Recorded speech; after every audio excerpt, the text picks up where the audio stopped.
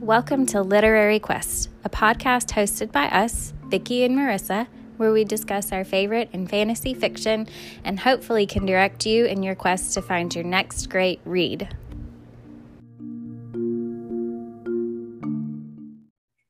Hello, and welcome to this week's episode of Literary Quest. This week, we're discussing Sharpest Edge by Alessa Thorne. This will be an After Dark episode. We'll be talking about adult themes, specifically murder and violence and sex. So gird your loins. I will cover our characters, and then Vicki will pick up with our plot. So we have Isabella Silversmith. She is our female main character and hacker extraordinaire. She is young-ish. We're not really given a specific age for her, but I would speculate like late 20s, maybe early 30s. I don't know. She possesses some magical ability. She's just not really figured it out yet. She has worked with the Edgeworths, who I'll be describing in a second. She's worked with the Edgeworths since she was rescued by Silas from a human trafficker who was holding her hostage, basically, her prisoner. Silas Edgeworth is our male main character, and he is middle-aged-ish. He's a mercenary, and he has been attracted to Isabella since he first saw her. He is the leader of a group of mercenaries that is comprised of his daughter, Athena Edgeworth, who he rescued from Russia when she was a child, and Dante, who he rescued from a bodyguard situation gone awry several years ago. Athena Edgeworth is one of our side characters in this story. She was the main character in the first book in this series called Darkest Night. So Athena started dating Constantius, or Con, who is a mercenary with some magical abilities. He is very well known at Istanbul, which is where our story is taking place. But Con works with a hacker named Leo, who is also a tech extraordinaire with a mysterious past that comes to light in this book. In the last book, Con, Athena, and company were working to figure out answers related to a mysterious magical group that's a cult called the Aurora Aurea, and ended up killing one of its members, Liddell, who murdered Con's parents when he was a child. So our friends are continuing their search for members of this group in this story, and specifically they're looking for a man called Gadal, who is believed to have played a nefarious role in Athena's life prior to her being adopted by Silas. So this book takes place mostly in Istanbul, but we do take a jaunt over to Russia and France in the course of the story. Vicki, do you want to do our plot? Sure. So the book opens with a prologue with how Silas and Isabella met. She was kept drugged and in a cage for human traffickers when they found her. Silas rescued her, and they've had sexual tension ever since her recovery. That was 5 years ago. So since the last book, they've been living together in Istanbul, and they're both having trouble being around each other due to all the tension. The whole group are working together to try and find the secret chief of Aurora Aurea, a magical organization / cult that's somehow related to Con's parents' death and the strange way Athena was found in Russia. They're all still traumatized from the events of the last book, but Leo, one of the hackers, is having the most difficulty adjusting.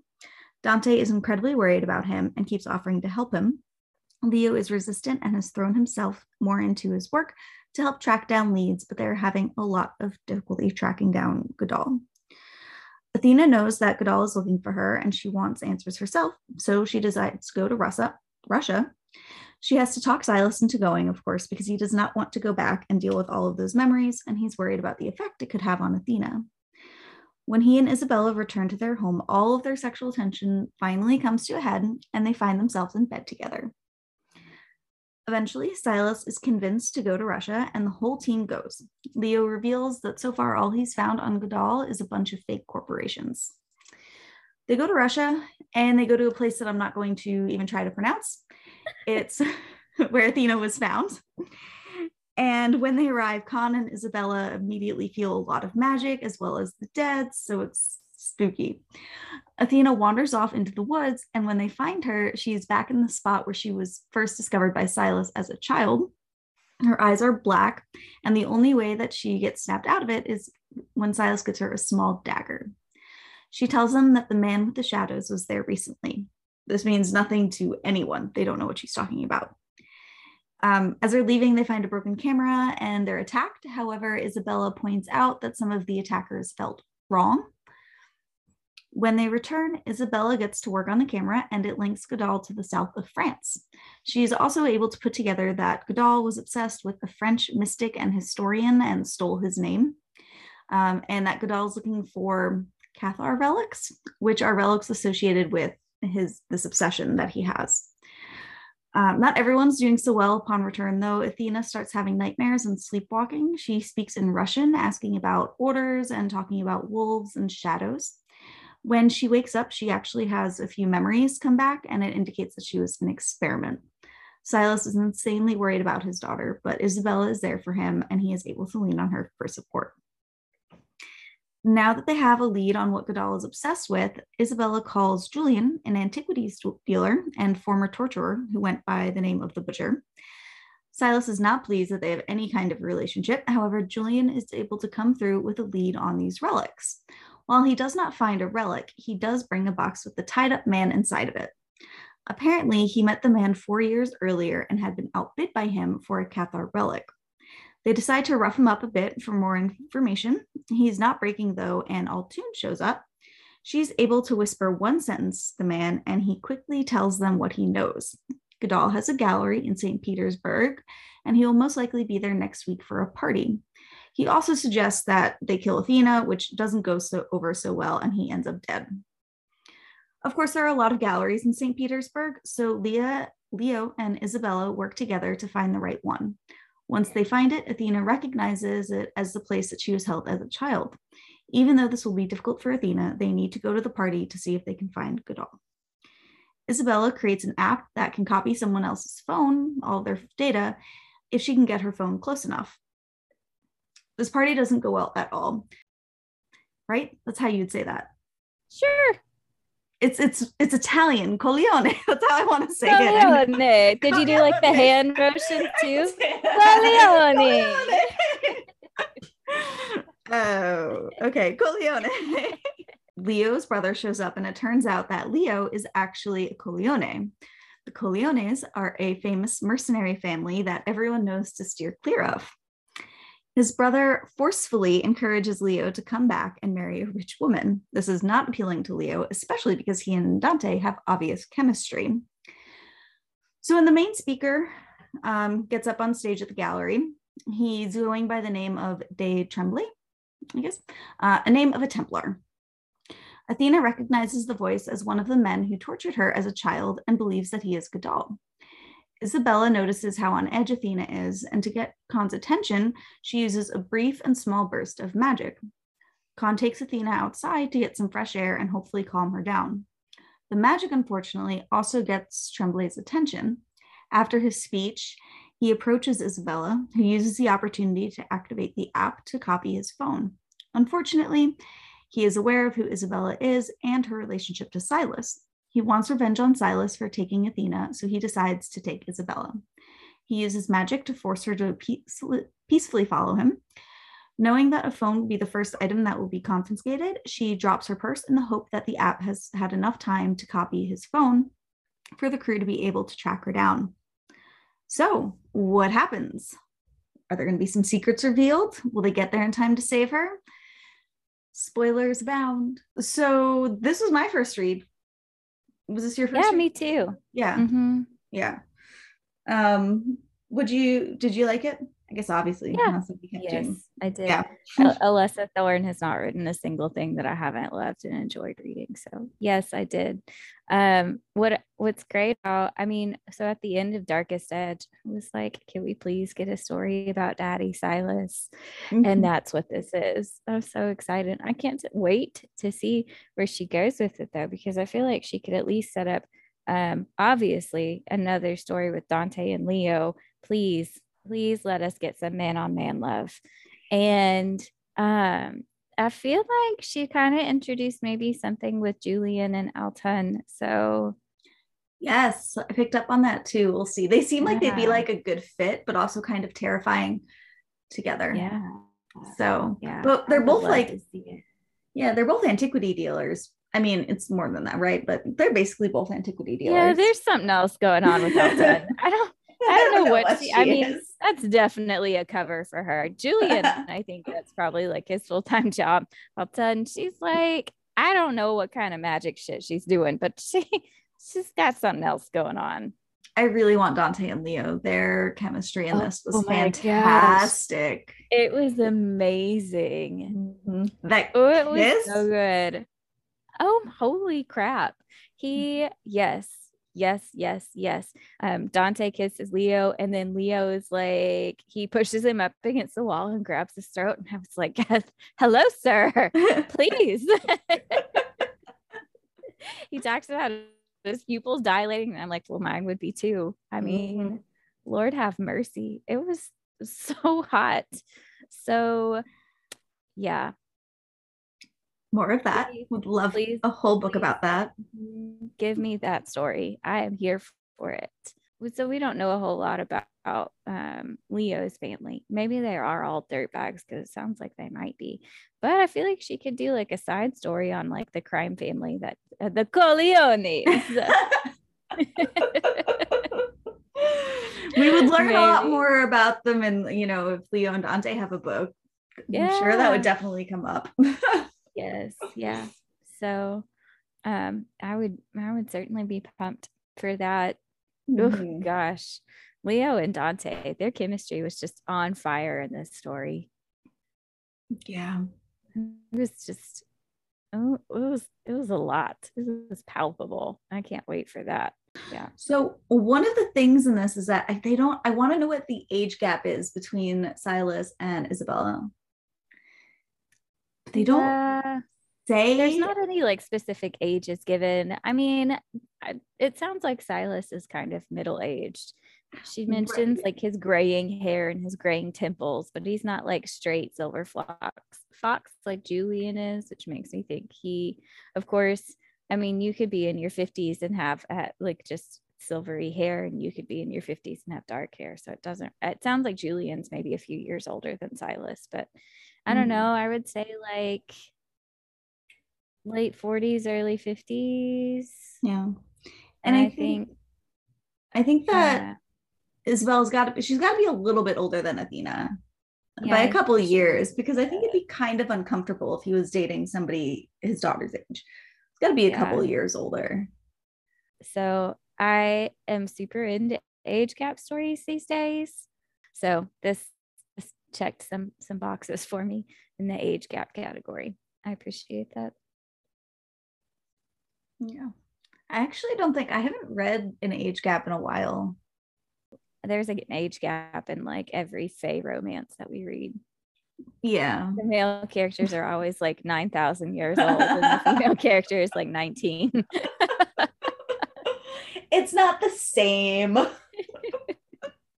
No, but it somehow like the emotional maturity of 1,000-year-old Fae male is equivalent to the emotional maturity of a 25-year-old female. So Oh my gosh. It evens take what you out. will from that. So you had some issues with some of the things that happened in this story. Is that right? Yeah, there were just a couple of things. So at the beginning of the book, like Leo clearly wants to be left alone, and Dante just does not respect his boundaries at all. He like continuously like texts him and stuff and breaks into his apartment and things like that. And that just made me kind of uncomfortable. I wasn't a huge fan of that, you know, like Leo just went through a whole bunch of trauma and I kind of just want to be like, leave him alone. Yeah, it is a little bit invasive. And it's weird too, because I feel like a lot of this is him just manifesting these feelings of guilt he feels like it's his fault that Leo was kidnapped. And he was like drugged and painted gold and hunted down in the woods. He wasn't actually attacked, but it was a scary moment. I don't think he was actually attacked. But because of that, Dante is dealing with all of these feelings of guilt. And so he's kind of projecting some of that onto his like pursuit of or attempts to draw Leo out of his trauma, I guess. So it's weird because he's like insanely protective of Leo. Mm-hmm. Like, I'm not going to bring him to this meeting and I'm not going to expose him to that and all of this other thing when it comes to the other people in their groups. But he's also insanely pushy with him. It's an interesting sort of dynamic there. Yeah. And I mean, he has some good ideas. Like he offers to train Leo. So at this point, he doesn't know that Leo is like a Corleone and, you know, from this like insane family. Mm-hmm. And so very capable of protecting himself. Right. So he offers like to teach him some like self-defense basics and stuff to try to like give him more control, maybe make him feel a little bit better. And Leo's just like, okay. Yeah. Like, I'm good. Yeah, I got it. But then he starts pretending. Mm-hmm. Yeah. Which I don't know. I felt like that was kind of shitty. Like at a certain point, I feel like he should have just been like, okay, this is who I am. Mm-hmm. I can protect myself. Well, it's interesting. So Leo mentions how in his family, right, if he had been dumb enough to get caught, they would just like leave him there because it would be seen as a weakness. So I feel like Leo probably is dealing with a lot of different feelings on top of that as well, with the fact that the people he's with now don't see him like that. They're like, it wasn't a weakness, right? But he's also internalized, I'm sure, the idea that like getting caught like that and being, you know, vulnerable and a victim like that is such a, like, he internalized that as being weak. So he's coming to terms with a lot. Yeah. Give him some space. Yeah. Give him his space.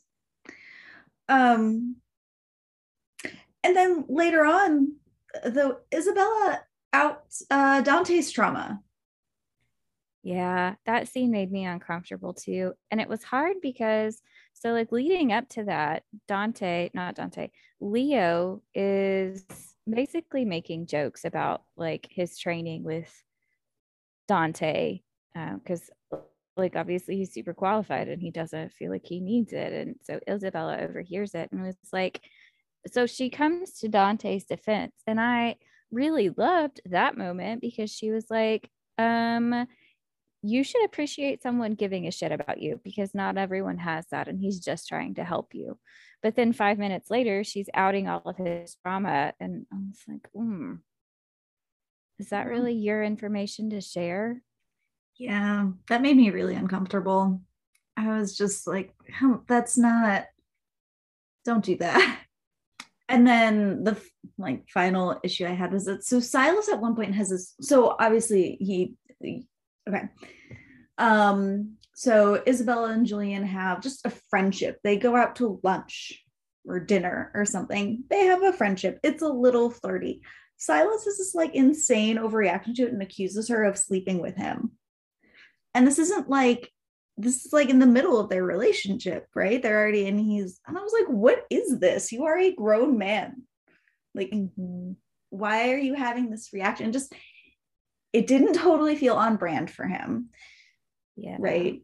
And I also just don't like that in general. That's kind of a red flag to me, to be like, oh, you're having lunch with this person, so obviously you're fucking them. Like, what? Yeah. Yeah. So yeah, I agreed. I was like, why are you acting this way? But I think so this doesn't excuse his being such a butthead, but I think part of that was just like neither of them had really expressed their feelings for each other. And I think that maybe Silas had some of these feelings like he's not worthy of something more than just sex with Isabella. And so there's that unknown, and maybe that because he loves her, like he wants something long term with her. He just doesn't know where she stands. Honestly, if they had just communicated a little bit better with each other, this whole situation could have been avoided, but they don't. And then they end up having sex on a roof, which is really hot. So, I mean, it ended well. The outcome is all right. They worked it out. Is all right. Yeah. Mm-hmm. They're just two people who don't really know how to be in a relationship and have never really been in relationships before.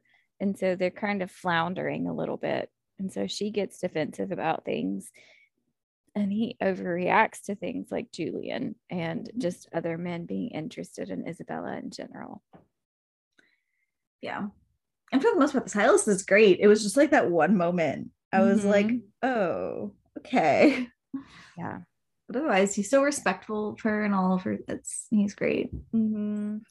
Yeah, he what I love about, so he's very considerate of her, but what I love with especially their sexual interactions is that he acknowledges the trauma that she's experienced, and so there's this like ongoing consent, and he's like considerate of the things that might be triggering to her, and he's checking on her, and he's like it's continual. It's not just a beginning and okay, we're done. He continues to check in, and I love that. Yes. Yeah. I kind of love how violent and protective the whole group is. I know.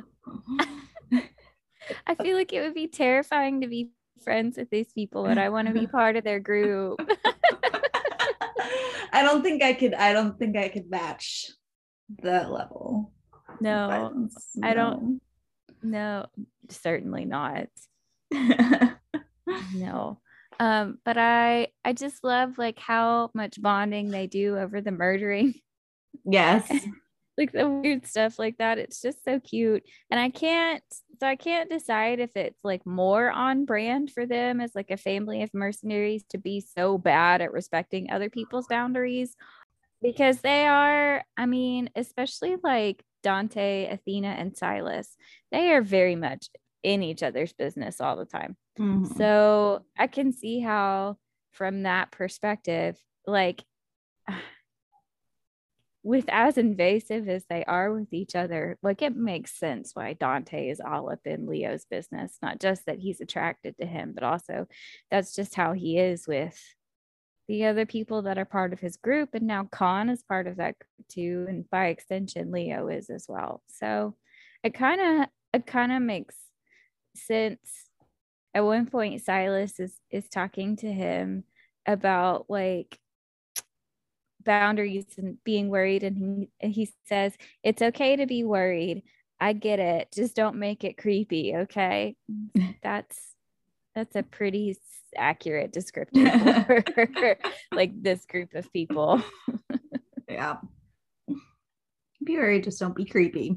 Yeah, I loved Khan and Athena in the first book, and I'm so glad that even though they're not the main characters in this book, they still have pretty big roles to play. I would just take like a whole series of them being weirdly violent and flirting with each other. It is just the cutest thing.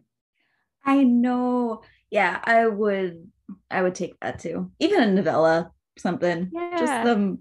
Just their weird violent flirting. Yes. They've got. Yeah. I love he asked her at one point, like, so she apparently like looked into how to curse him once or something. Mm-hmm. And he was like, you tried to curse me? And she was like, yeah, but oh shoot, what did she say? Now I can't remember. Okay. But she didn't do it. Yeah. Obviously. I mean, they're they're just weird. Like Silas makes a couple of comments about their weird foreplay and like the violent nature of the things that they're into. She throws out a knife at him at one point, and I think it embeds in like the door frame right next to him, and he gets like an erection from it. Like they're weird and adorable. I love them so much. I like that.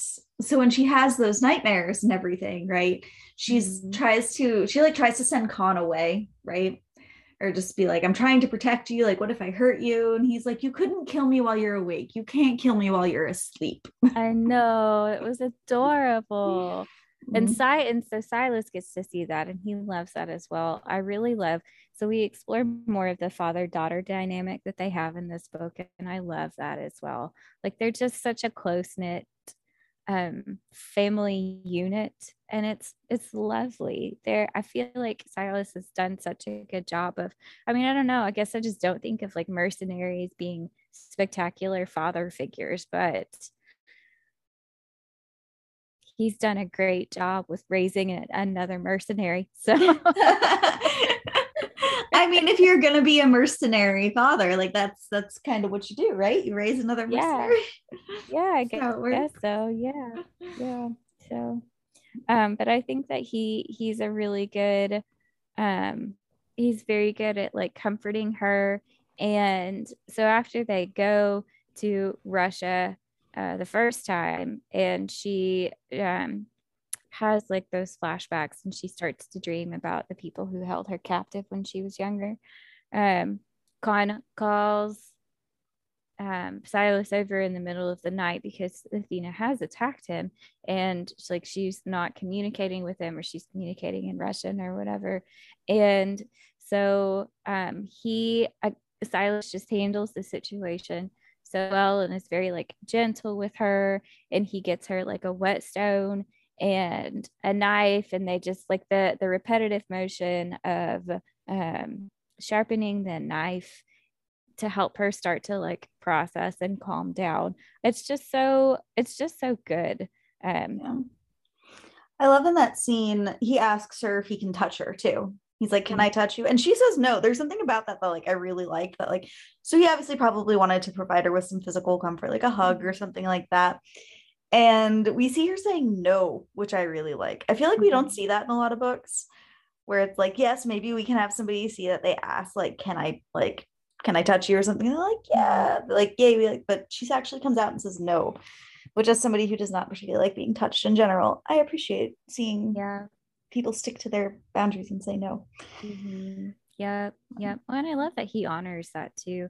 Also, it ends up making so much sense regarding like why she is so just enamored with knives. Like she has this extensive knife collection. It's a big thing for her that they explored in the first book, but sharpening them has been a soothing technique for her since she was a kid. So no wonder she loves them so much.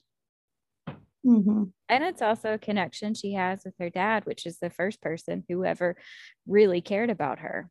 So also after this, so he's like so great and supportive in this scene, and then he goes home and he talks to Isabella about people torturing his child, and he starts to cry, and I started crying. I was not expecting. I know the vulnerability in that scene. I was just like, oh my gosh. Oh.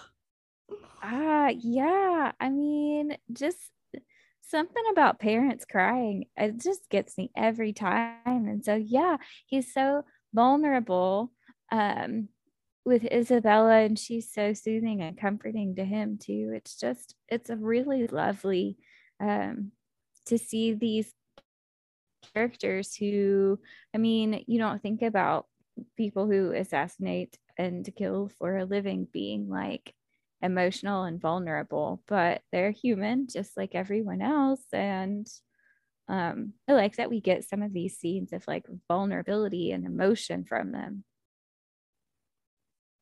I do too, especially like the mercenaries. You don't think, they're not just a bunch of killers, just a bunch of violent hard asses. Like they have feelings.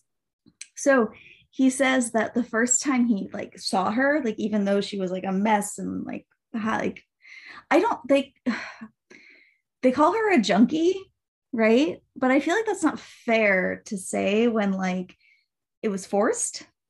Yeah, someone else made her be a drug addict. Yeah. So Did they call her a junkie or does she call herself a junkie? I don't know, maybe it was her. I think she calls herself a junkie. And I feel like most of that is tied into the shame that she feels for being cocky and arrogant in her hacking abilities and being caught. Yeah. Yeah. All right. Well, either way. Okay. So I still don't think she should have called herself a junkie, but I don't think she should either, but but anyway, so he finds her and she's, a total mess, right? But that his first thought was something along the lines of, there you are, I finally found you. And my mind just went a guitar Reese, like my favorite line like in one of the whole series is when he meets Feyre for the first time and he says, there you are, I've been looking for you, thank you for finding her for me. yeah, I had the exact same thought. Like I highlighted it and made that note and everything in my Kindle. Yeah. This is like Grease. Yep. Mm-hmm. Same thing. Isn't it funny? There are some things that come from books that are like, this is never going to be anything but this for me. Yeah. Yep. Like every time, like something you see every time, it's like, nope, it's connected to that other book. Yep. It will always be this. This mm-hmm. The way that you've put these words together will always mean this to me. Yep. Mm-hmm. So this book was, as all of her books end up being pretty spicy all the time. It's wonderful. We love it. Yes. Yes, it is wonderful. So let's see. There's the bathtub scene, which was hot. Yes, it was. Although I love that they acknowledge how messy it got though. Yes. It sounded really slippery. Like I feel like I would not be comfortable. Yeah. I don't think I just feel like your knees would hurt no matter what. I don't know. Yeah. It was super hot to read. I love at the end that they acknowledge like, well, now there's water all over the floor. Yes. You cannot have bath sex without getting water everywhere. Yeah, it's not possible. The first sexual encounter that they have, he is masturbating in the bathroom and she walks in on him and just like stares. Mm-hmm. And it's so hot. Like it is so hot. I feel like if this happened to you in real life, it would be very uncomfortable. But in this book, it was so hot. I know. He doesn't stop to like make eye contact. And I was like, oh, okay. Eye contact with furious jacking off. Which should not be something that's like hot, but hey, put it in this context. I mean, it's hot. It was amazing. I don't know. I haven't run into a situation like this. Like, so I don't know. Maybe it wouldn't be astoundingly awkward, but then she like flees, runs to her room, and begins furiously masturbating as well. And he's like, "What are you doing? You want some help?" And it's oh my gosh, it is amazing. It is so good. But so this is the first time that she's had like pleasurable sexual interactions with other people, which is really sad because so she tells him that since she was kidnapped, she's had some sexual encounters and she just has anxiety attacks, panic attacks associated with them, and just like tries to power her way through it basically to prove to herself that she can, I guess. And that sounds awful. It's so sad. Yeah. So, and when she tells Silas that, he's like, I don't want you to ever do that. Like, you set everything here. You're in control, sort of. So, so sweet. It is. Yeah. And like I said, she's very protective of her hair because when she was held captive, like her hair was used against her. like her captor would like drag her around by her hair, and it was painful. And after she was freed, she cut all of her hair off. And so she's just got these very specific boundaries about her hair, and people being like right up in her space or on top of her. And so Silas is very thoughtful and good about honoring all of the boundaries that she sets and checking in terms of that as well. It's just spectacular. So one of the things that she mentions is that she doesn't like being like on bottom, and that she hopes that he's okay with like a woman being on top. And and she says that there are men out there who don't like that. And are there? Like, I don't. Like, are there men out there who don't like having a woman on top? I just feel like and if there are, I'd like to know why. Yeah. Like, they have a good viewpoint of Yeah, I don't know. She says that I forget what it is. Like, it feels like a threat to them and their manhood, basically, if a woman's on top, which doesn't, I mean, why? I don't understand. I don't know. Men or their threats or their manhood. But there are men out there who are threatened by things like vibrators, and who don't realize that women should be able to achieve an orgasm ever. So, and don't make that a priority for them.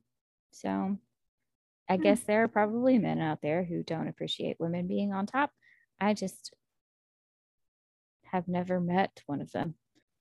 So there's a bunch of oral sex in this, and there's one scene where she hangs her head off of the edge of the bed, right? And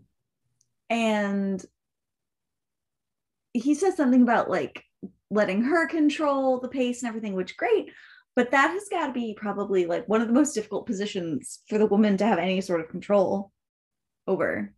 Like, your head is back, you can't, and you're hanging off, so you don't have like full support really of your neck. So it's like that's difficult.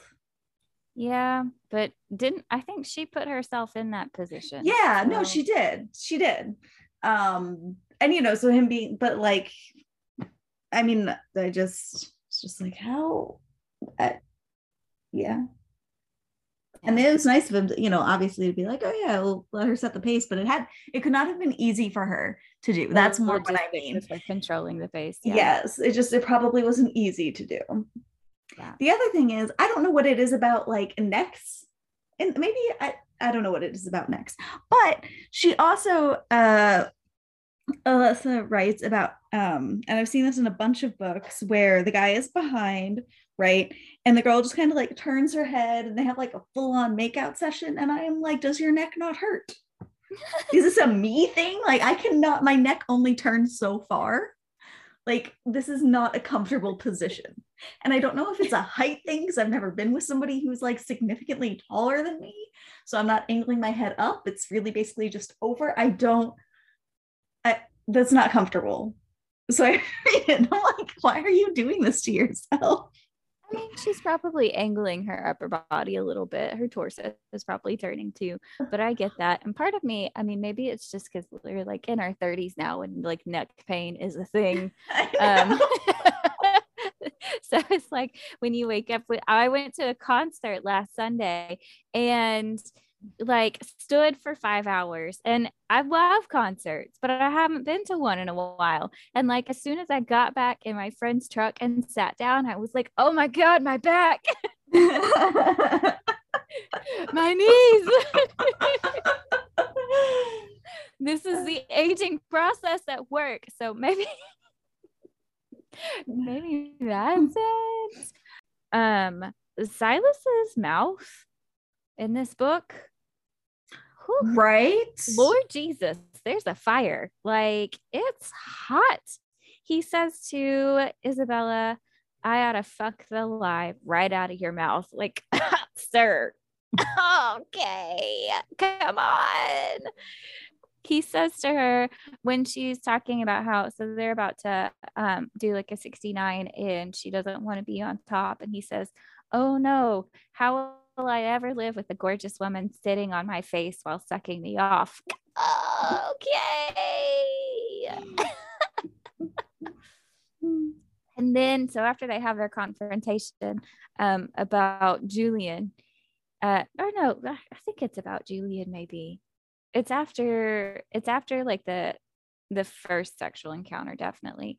He says to her, getting off does not equal satisfaction, Isabella. Truth is, I haven't been satisfied in 5 fucking years. Oh my gosh. Just declare your love. Just do it. My gosh. We find out a whole lot of stuff about Leo in this book. We do. So, you know, obviously I think probably the biggest reveal is that he's a Corleone. Corleone. Please do the hand gesture when you say Can you hear me do the hand? You can't hear me do the hand gesture. I can't hear you do the hand gesture. Corleone. Don't worry, I am doing the hand gesture. It's here. So that's obviously like the biggest reveal, right? It's like, oh my gosh, she's part of this like insane like mercenary royalty family sort of thing. But his brother is a dick, first off. Yeah, so he says sucks. So he says, oh, I thought you would have like, and when he sees Dante and Leo together, he's like, I thought you would have outgrown these like what did he proclivities. Say? Proclivities. Thank you. Yeah. Yes. And it's like, that's not how that works. And then he's like, that's not how that works. Yeah. And then he's like, just come back and marry the woman that like, you know, we wanted you to marry. And I was like, is this like, are we back in times where people were trading women for land and money or something? Like, what is this? Like, we're marrying people off for this now? Yeah. Yeah. She's got huge tracts of land. There you go. So we're given a lot of new information about Leo. Like in the first book, we hardly know anything about him. But so we find out that he's actually like the family assassin.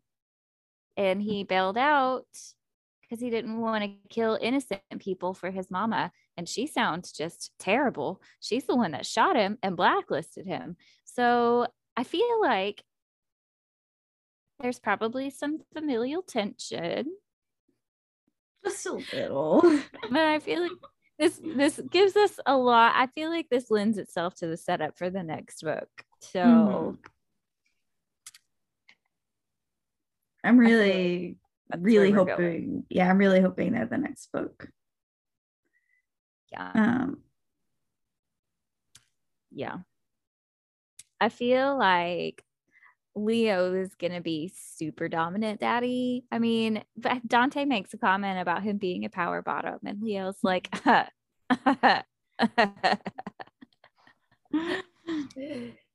yeah.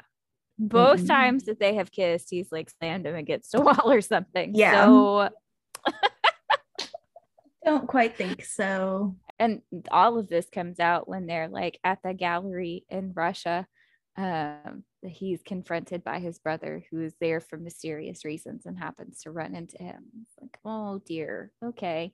And so obviously that means there's trouble brewing in the Corleone family.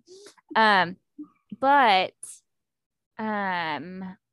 shoot, my train of thought got distracted. Oh, so in this scene though,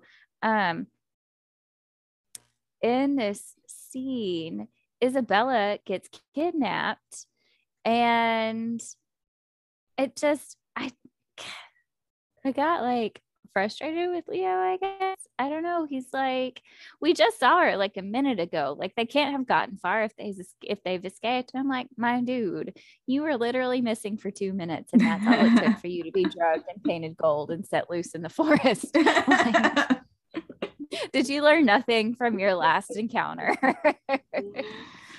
All it takes is a minute. I do appreciate him stealing the plane. Mm-hmm. That was pretty hardcore.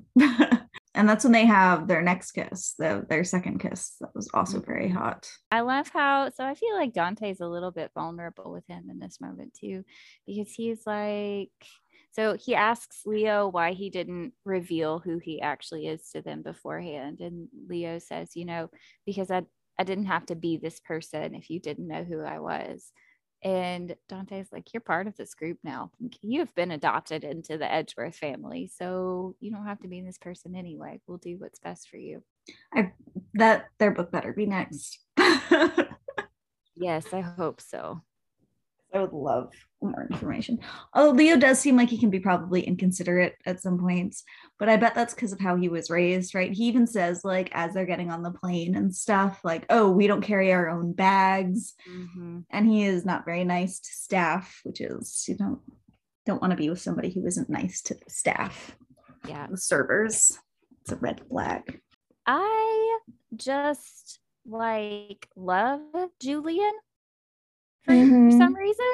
He's introduced as a new character this book, and I felt like I was almost instantly ready to jump on board with him. He is the silvery fox type, which if you just give a guy with silver hair and I'm down for reasons that I don't understand. I mean, at one point he takes his belt off and wraps it around his hand. And I'm like, oh, okay. I want to see where this is going. I feel like then he talks about his knot tying abilities are getting better. I feel like, and he's got an extra ball gag in his trunk. He's using that on Godal at the end of the book. Like, this man has got some kinks, and I want to know all about them.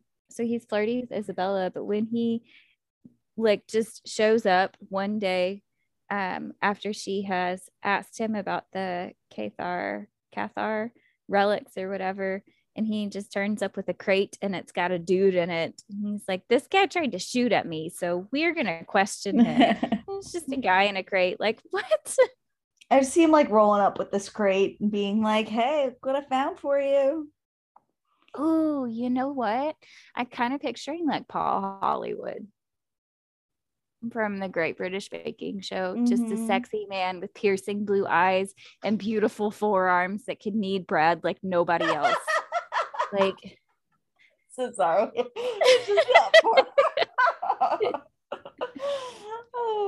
So Godal having these obsessions with these Cathar relics and with the Templars and stuff. It's just such a rich person thing to do. Yeah. It's I feel like they always have some obsessive thing, and I feel like Japanese culture is one of the top for some reason. And I'm just reading this and I was like, this is so clearly he is a rich man who doesn't know what to do with his time and money. So when Julian does bring that guy for them to question, and he gives them some information to work with, Athena is threatening to skin him, which I just whatever. But Khan is so complimentary to her in that moment, and it's just adorable. He's like, I'm kind of hoping that he doesn't give us any answers because you're just so good at it. And she says, you supporting me makes me so hot. I love how we've got these people who are murderers, but we're putting these healthy healthy relationship dynamics on top of it. I just love it. Their communication is so cute. It really is. Speaking of them being murderers, at one point Silas kills some people and when you go to Italy, I think, and then he takes a picture. Athens, sorry, Greece. He takes a picture of their bodies and sends it to Isabella, and I don't remember what he says. He's like, look at what I have to deal with, or something like that. And it's what, you just put that out there for everyone to see, huh? I know. I had the same thought. Aren't you worried about, I don't know, the cops or something? But then, maybe Isabella has got some type of software on his phone that keeps it being hacked or tracked or whatever. I still wouldn't be snapping pics of the people I just murdered and sending them work is such a pain. When Isabella is kidnapped, Mm-hmm. and the Gadal guy uses like mind control magic to make her do what he wants. And she's transported to his castle in France because, of course, he has a castle in France. It was one of multiple castles in France Yeah. that he has. Because, of course, what else is he going to do with his time and money other than like owning a fucking castle? Buy and restore castles. Um, he talks Naturally. about, yeah, oh yeah, as you do, you know, when you have an unlimited amount of money and an enormous amount of boredom, whatever. He threatens to torture her with this thing called the pear of anguish. So I looked it up. It looks like you looked it up too. Yes. So I was horrified by it. I was like, oh my gosh, did this happen? So I looked it up, but it's not really real. Like it is real, but it's not real. Right. They have never like been able to see if it's been used. Right. Yeah. So the ones that they've found, right, don't date all the way back to like medieval times, like we think, right? And the ones that are found are either spring loaded, so it's not like you can like that's not going to work, or they had like a band right wrapped around the parts that would supposed to be expand, so that doesn't make sense. That doesn't work there. So that was a relief to learn. Yeah. Anyway, and then it kind of got me on like a little bit of a deeper dive where like a lot of medieval things that we think of as medieval like torture devices weren't real, like the Iron Maiden, and you know the rack that everyone's like, oh, it pulls apart your body, whatever. Like those things apparently weren't really used, and I wonder why we associate like the Middle Ages with that. I'm sure there was torturing, but I mean, I feel like there's always torture. I mean, there's like a whole room devoted to torture devices in the Tower of London. Mm-hmm. Yeah. So, Well, what did you think when you looked it up? mm, I mean, looks like bad news. I certainly wouldn't want to, I mean, get involved with one. No, no, but it was kind of I was like, okay, Yeah. it's Like this not. is something that's like actually been used on people. I mean, instead they just set them on fire and burn them alive. Gadal is like, yeah, you've kind of stopped being you. Like, obviously you can't leave here, so we're just gonna burn you. I was like, are you for real, man? Burn the Yeah, witch. Could you be a little more original? I love that. So she asked her ancestors for help, right? Mhm. And she gets it, and she just like goes like full on like fire goddess sort of I thing, and just know. destroys everyone. Mhm. Fantastic. It was so good. I mean, it was just such a victorious moment for her because she's been trying to harness her power a little bit, but then it finally comes through her for her, like right as she's about to die, which I guess is the trigger. Like almost dying is the thing that to like get your magic to come on out. But it was so like, I don't know, I just felt very gratified when she set all those people on fire. The last part of this book is just nuts. Like it's just It's, wild. I know the last 15% is just like, and everything is going to happen right now. Yeah. Yeah. So she incinerates a lot of people. The people that don't escape are attacked by her friends who show up in the nick of time. And then Gadal tries to do the mind magic on Athena. And she is like, oh, master, blah, blah, blah. And he's like, come to me, child. And she's like, Shazam. And she headbutts him. Like, yes, girl. This would be my only method of defense. Like, I don't have skills, but a good headbutt, I love it. Hmm. And he's so shocked. It's brilliant. It's so good. Yes. And they managed to capture him, obviously, and contain him Mhm. too. And they take him back to Istanbul, I suppose. That must be where they all Mhm. where right? They go back to Yeah. Istanbul. And I want to know what the hell Altun is. Altun, whatever. Alton, Altun. Altoon.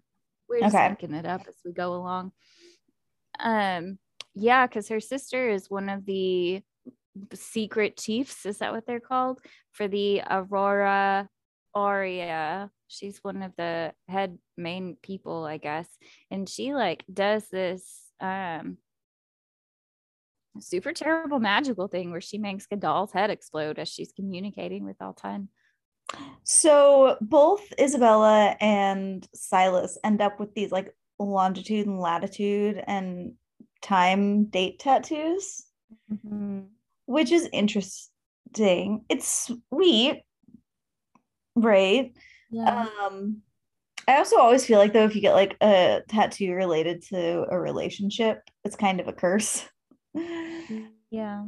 It's cute. The idea is really cute. For her, it's like the moment that he rescued her, and for Silas, it's the moment that